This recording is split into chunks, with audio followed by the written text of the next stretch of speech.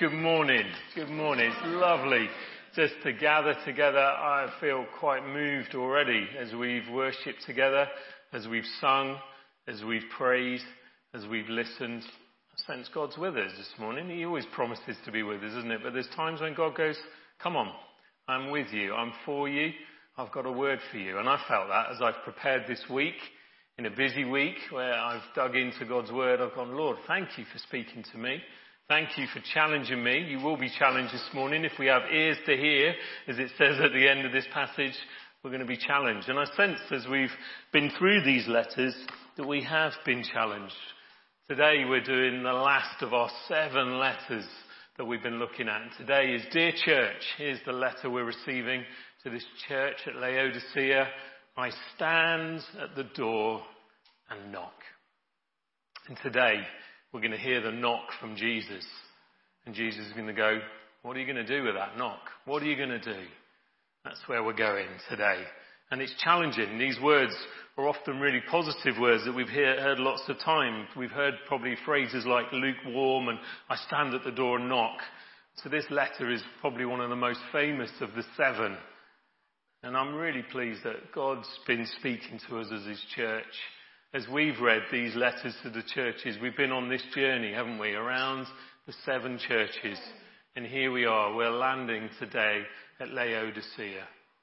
I wonder, having been here for the last probably 9 weeks, because you remember we did 2 weeks just on who is Jesus, this Jesus that's writing these letters to us, the Alpha and the Omega, the Amen, as we heard again this morning, the one who is the first and the last. I wonder, what's Jesus been saying to you these last 8 weeks? What's he been saying to you? What's been challenging you? Has it been some of the wake up? Is it the, I know you're poor and you're struggling, but you're rich? I don't know. What are the things that have really spoken to you? I'll let you ponder that just for a second. And maybe at the end of today, there'll be something else for us to ponder. John, who's writing these letters, receiving this revelation from Jesus, writes these words at the beginning. These are the words of the Amen, the faithful one. Jesus is the faithful one, the one who can be relied on. He can be trusted. He's the one, he goes on to say, with the authority over creation. Jesus is our faithful witness. He's the one who stands with us and goes, I've got you. I'm going to witness and say, this is my child, this is my son, my daughter, the one whom I love. And yet Jesus, the faithful witness, also has got some strong words for us to hear today as well. He is the one that sees through the shallow outwardness of this church at Laodicea. And he calls a spade a spade. And he calls that to me this morning as I've read this. And he's going to call it to us. These words aren't easy to hear, but my prayer is that we have hearts that are open this morning. So I'm going to pray and then we'll go for it together. Lord Jesus, thank you that you've been speaking to us, your people, through your words these last 8 weeks. Thank you, Jesus, that you are the Alpha and Omega, the first and the last. Lord, you've spoken into each of these contexts of different things that are going on in these churches, Lord, and I relate to so many of them. And Lord, I say to you afresh this morning, I'm open to hear all that you've got for me. May I hear your words of love, but may I hear your words of faithful witness and truth speaking to me today.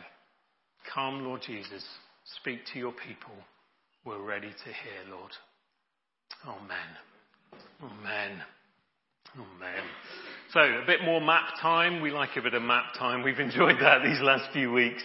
Laodicea is this bustling economic centre. You can see it there. It's sort of tucked in on a crossroads.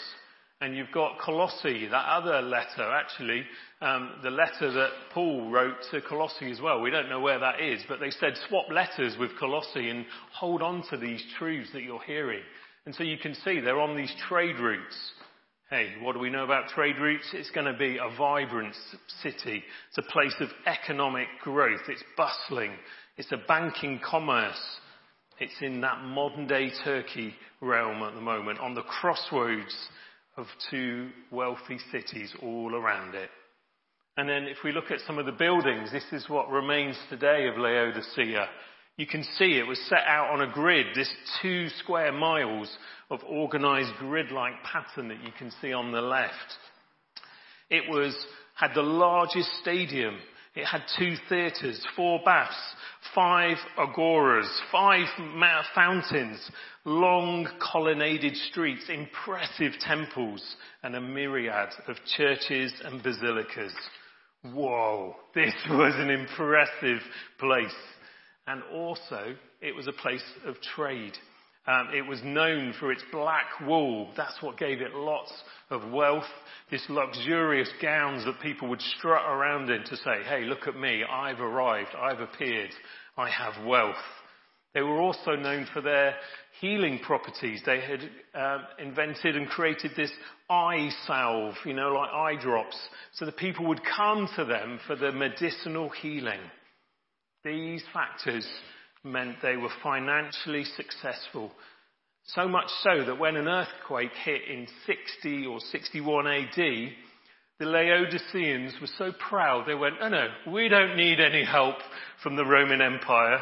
This is what one of the officials recorded. He said this: one of the most famous cities of Asia, Laodicea, was in the same year overthrown by an earthquake, and without any relief from us, from the Roman Empire, recovered by itself and its own resources. They relied on their own wealth, their prosperity, all that they had. We don't need any help. We don't need any help, they said. We're quite rich enough, thank you. We can sort ourselves out. That tells you a lot about the church that is in Laodicea, how they've been influenced by that proud, self-reliant way of being. And so we start to see what the church is like. So I just want to ask you, what kind of drink do you like? What are your preferences on drinks? I'm smiling at my wife upstairs. My wife is strange. I'm going to say that on record. I'm allowed. She doesn't drink hot drinks. What is that about? No hot drinks. No tea, no coffee. She's trying to make herself be adult and drink chai latte every now and then, but I don't think that counts. How crazy is that? Hands up. Who is a hot drink person that would just, default hot drinks? Yes. What about those people that love their cold drinks? Ice cold, lovely, cool drinks, yeah. My father-in-law's here this morning. He's a big tea and coffee drinker, and he doesn't drink alcohol or beer, but I've been on holiday to Spain. I've been looking at this morning and thinking, I'm there. I'm with you again, Harry, on the beach in Spain, looking out in Spain. He will have a pint of San Miguel when he's on holiday. Cold, dripping, those ice, beautiful. Refreshing all the way down. It's the only time I see him have a drink is when he's on holiday in Spain. However, what do we know about our church in Laodicea? We know that although they're really rich, they're struggling with their water supply. One of their water supplies comes from Hierapolis. Hierapolis? Not that one. You saw it on the map.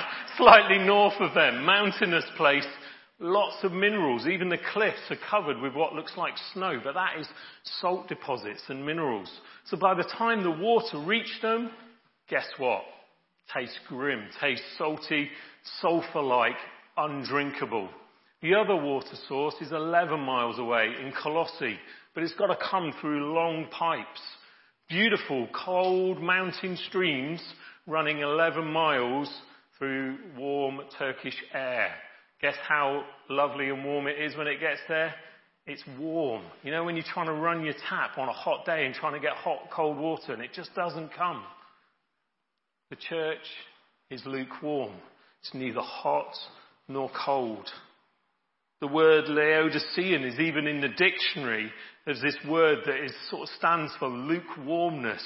This kind of This kind of, really? You're Laodicean. You're not hot, you're not cold, you're just, That's the people of Laodicea. That's how they've become as a church.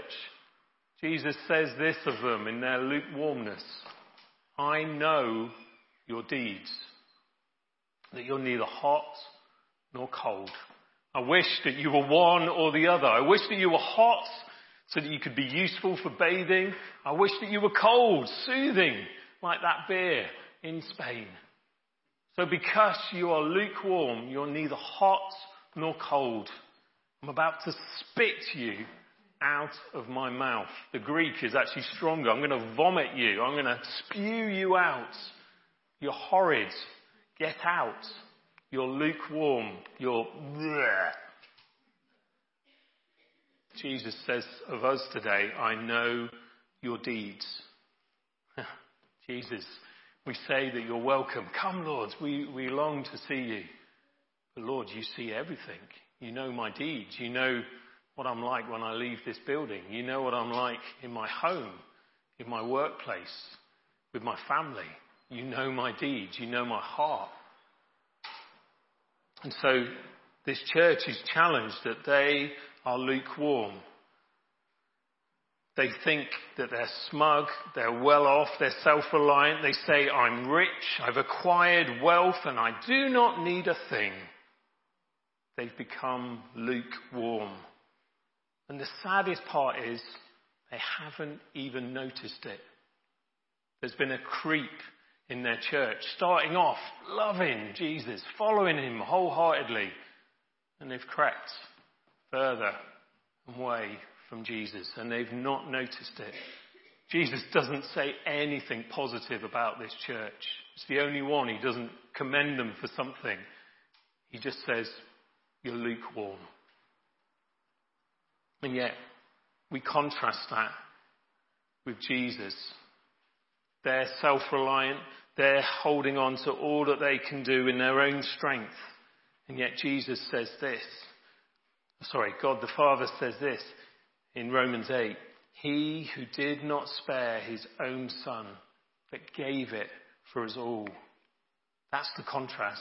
God the Father gives it all to us. He doesn't try and do it in his own strength. He says, here's my son. He gives himself for you. Jesus himself showed his love and compassion on us by giving his life on a cross. It says in Mark 10, for even the Son of Man didn't come to be served, but to serve, and gave his life as a ransom for many. What a contrast of God the Father giving his Son, God and Jesus himself giving his life for us. And my response should be like that of Romans 12 when I hear the good news of Jesus that says, in view of God's mercy, I want to offer my life as a living sacrifice that's holy and pleasing to God. This is my true and proper worship. So what state am I in today? What state are you in today? What state are we in as a church? Are we lukewarm? Are we tepid and bland? Do we feel like we're just clogged up with minerals and sulfur that makes us useless? Have we become warm and tepid? Have we drifted from the Jesus that we first said we know and love? Am I self-sufficient and proud, thinking that I'm wealthy enough to manage on my own and I don't need Jesus? Lord, forgive me. Lord, have mercy if I've strayed from you, if I've become lukewarm. I told you this was challenging. He's challenged me this morning. And these are the words of Jesus speaking to us. And so there is some good news coming, but it's not coming yet. So we've got to hang in there. The answer is coming. But at the moment, Jesus has got more to say to this church. Maybe more to say to us. He goes on to say that you need to be refined. Here's the church again saying, I'm rich and I've acquired wealth, but I don't need a thing. But you do not realize, this is Jesus again saying, you've missed it. You do not realize that you're wretched, pitiful, poor, blind and naked.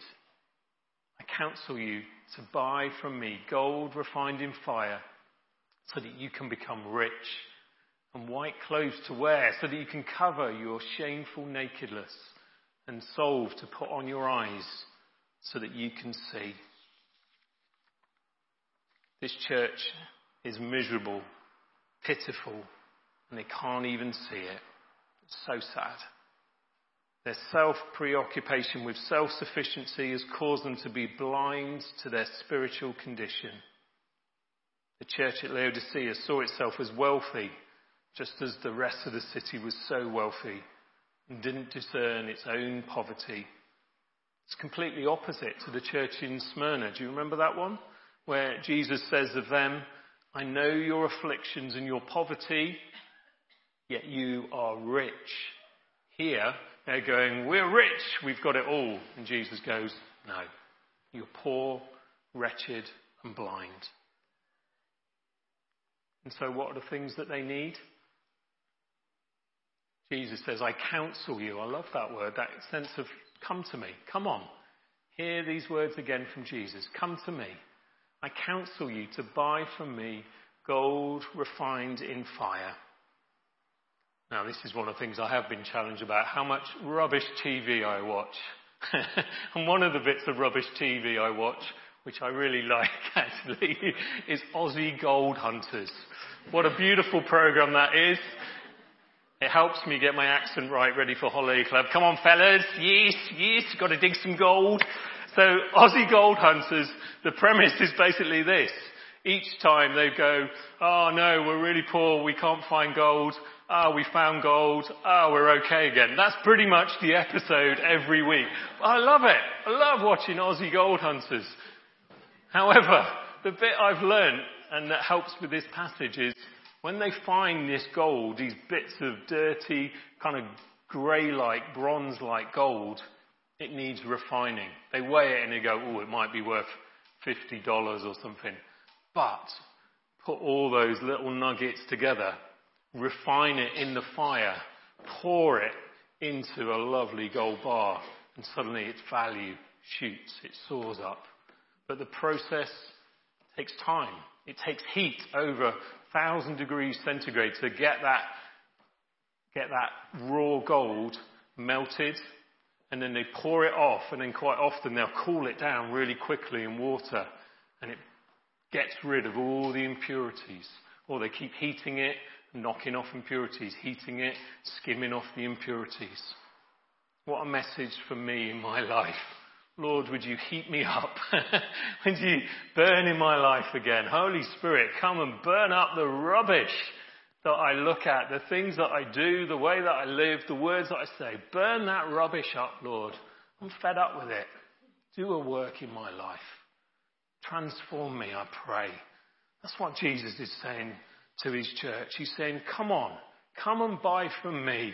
Stop buying the rubbish around you. Stop getting sucked in by the world you live in. Come to me, the one that can bring pure gold, a wealth that will last and will not just fade away.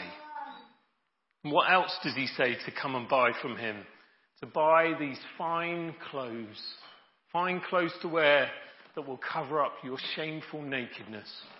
The people of the time were strutting around, if you remember I said, in this sort of their gold llama, their sort of wool llama jackets, strutting about, looking amazing, saying, look, we've got our wealth from this black cloth and the black wool.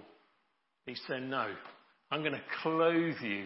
Isn't this amazing? I'm going to clothe you in white. That sign of purity, that sign of holiness, often used in baptism. I remember my friends getting baptized in white robes, that sign of new birth and new life. Clothe me in white. Cover up my nakedness, Lord. Give me your fresh robe. May I not try and cover up my own shame and sin. Lord, I come to you. Would you clothe me afresh? Would you purify my heart?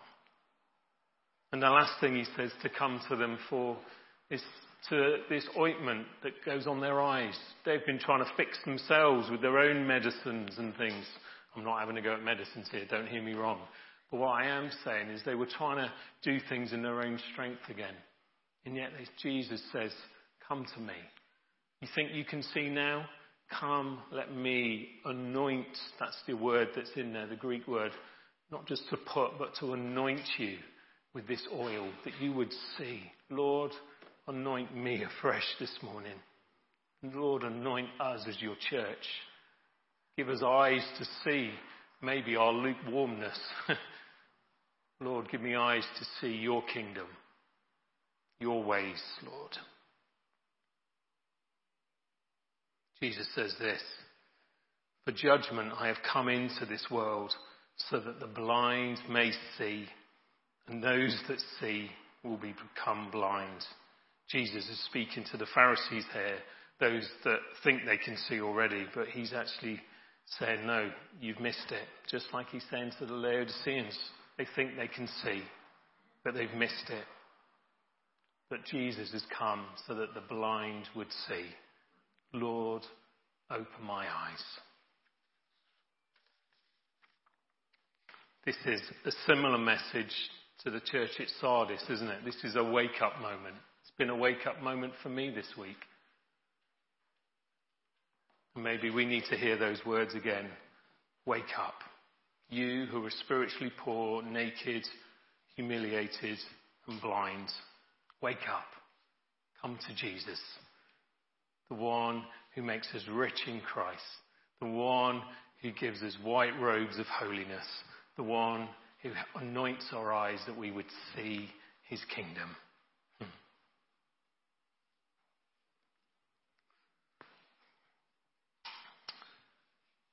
And lastly, here comes the good news. I'm sorry if this feels like you're being got at. It's not me. I'm trying not to be got at. I've been got at this morning as well as I've read this. And sometimes the Lord wants to convict us and say, come on, there's more. And here it comes. Here's the more. Jesus says this, I stand at the door and knock. This is the good news. And yet, still in verse 19, he says these words, those whom I love, I rebuke and discipline. So be earnest and repent. Amazing words, those in verse 19. And sometimes my default is to see the negative bits. I see words like rebuke and discipline and be earnest. Ooh, must try harder at this point, Lord. I must repent. But actually, did you see these words? Those whom I love. There it is. That is it. Matt was telling me the other week that actually it's very few times in the Bible that we hear the words that Jesus loves us, but this is one of them. Those whom I love. Why is Jesus being so hard on this church in Laodicea? Because he loves them. He don't want to leave them like that. He doesn't want to leave them lukewarm. He doesn't want to leave me lukewarm. He loves me. He loves you. He loves creatures. He loves his church. He doesn't want to leave us in that same state. And so because of his love, he says, come on, come and be transformed. Come and walk with me. Come and be changed by me. He challenges us to come to him, to be earnest and repent because he first loves us. We want to repent. We want to turn. We want to run into the arms of Jesus. Again, Romans 12 says this, do not conform to the pattern of this world, but be transformed by the renewing of your mind. Then you'll be able to test and approve that God's will is his good and perfect will. Jesus wants us to be transformed. And he does that through these amazing words, saying, here I am. I stand at the door and knock. If anyone hears my voice and opens the door, I will come in and I will eat with that person and they with me. What amazing words. Often we hear the first bit, don't we? Here I am. I stand at the door and knock, and we pause there. And it's a great evangelistic message, isn't it? Jesus standing at the door, knocking. But interestingly, although I've heard that many times, inviting people to come and give their life to Jesus, maybe for the first time. Interestingly, it's written to the church, to God's people. Jesus is stirred at the door of our lives, of those that are following Jesus, saying, here I am. I stand at the door and knock. Are you going to let me in? What do you mean, Jesus? We're your people. We've already let you in. Surely we have. Maybe, maybe not.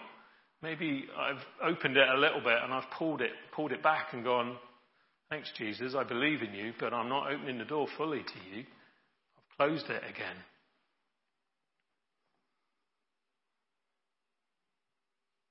I love this picture by Holman Hunt. It's titled Light of the World. I've put it up there in the balcony as well as a picture. You can move it around. It's been in my office since I moved in. I think Matt left it for me, and it's been great. It is Matt's.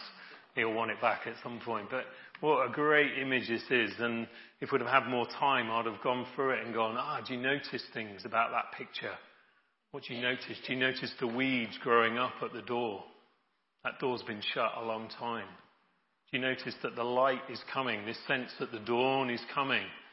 That time is now. Our time is now. The light is coming. The day is arriving. The fact that Jesus has got these little stones and beads, the sign of priesthood. He's got this crown of thorn on his head. So he's priest, but he's our servant king. His feet are there as he knocks on the door. The door's there, but his feet are almost going, I'm starting to turn. I'm here, but there's a time. Lord, today, if we hear your voice, may we open the door and let you in. And the one that we often hear at Alpha Course is there's no handle on that door as well. Jesus can't open the door. The handle's on the other side. We need to open that door. We need to say, Jesus, you are welcome. Come on in. I need you, Lord. Jesus is asking me and you to open the door. And he says, when you open the door, what's he going to do? He's going to come and eat with me.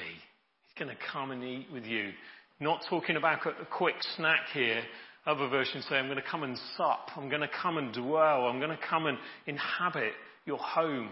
I'm going to spend all evening hanging out with you, doing life with you. Isn't that a lovely image?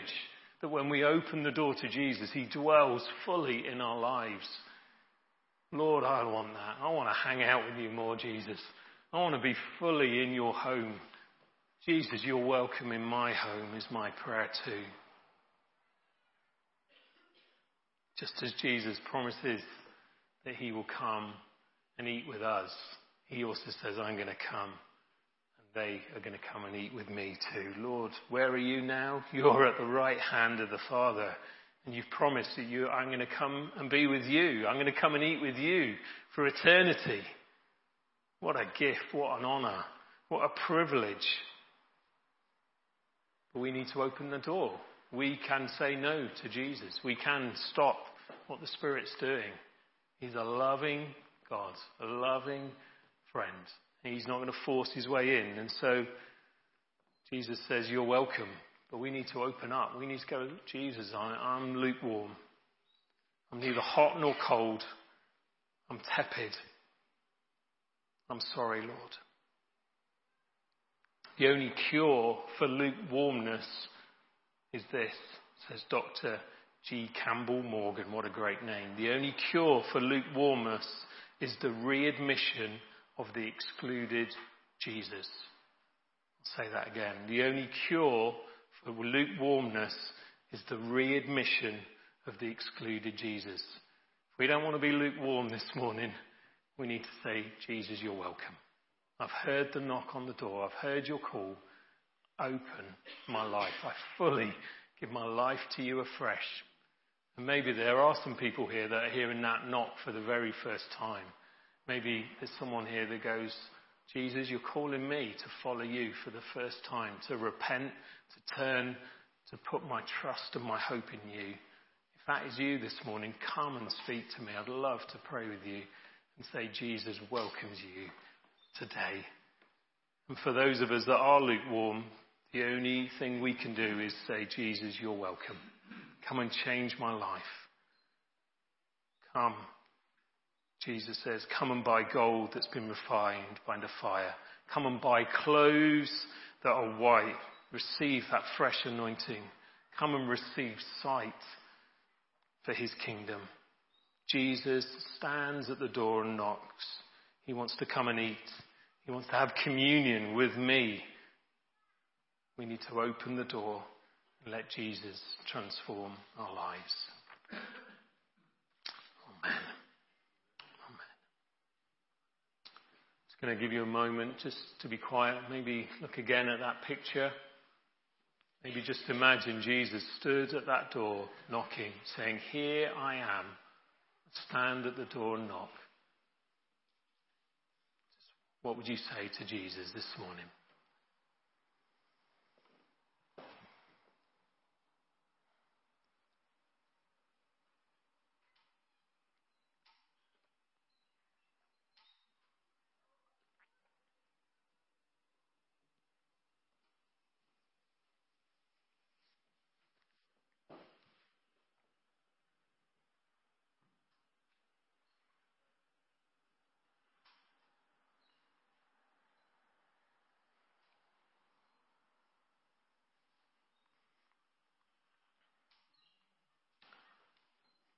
If you're able, I'd just like you to stand as we just pray together. And I'm going to use some of the words on the screen as a prayer. So if you're able, please stand. Thank you. This is a great, well, it was great. In the 90s, this was a great song there. And it is based on Revelation 3. And I'd like us just to maybe read it as a prayer. I'm going to read it, and maybe your response is yes, light the fire again. These are the words of this song. Don't let my love grow cold. I'm calling out, light the fire again. Don't let my vision die. I'm calling out, light the fire again. You know my heart, my deeds. I'm calling out, light the fire again. I need your discipline. I'm calling out, light the fire again. And the chorus goes, I'm here to buy gold, refined in the fire, naked and poor, wretched and blind, I come. Clothe me in white, so I won't be ashamed. Lord, light the fire again. Lord, may that be our prayer this morning. Would you light the fire again in our lives, where we become lukewarm? Holy Spirit, light the fire in our lives, I pray. Jesus, we welcome you afresh. Come into our lives. Come into our church. Come into our homes, our street. Jesus, have your way amongst us, I pray. Forgive us where we've done stuff in our own strength, our own wealth, our own wisdom. Jesus, we need you. Transform us, change us. Set a fire down in our souls, Lord. Please, we pray. Maybe as we sing this song together, your prayer is, Lord, set a fire in my heart again. Maybe you want to open your hands up to the Lord as we sing, or maybe you just want to hear these words wash over you. But make that our prayer this morning. We say, come, Holy Spirit. Come, Holy Spirit. Set a fire in our lives afresh. Holy Spirit, forgive us. We turn to you. We repent. We say sorry. We come afresh. Come to you, Jesus, the one who knocks and welcomes us in. Come, Holy Spirit, set a fire, I pray, in our lives. Come, Lord Jesus. Sing or listen to these words, but as we do, just say to the Lord, set a fire. Lord, change my life. Stop me being lukewarm. Set a fire afresh in me, I pray.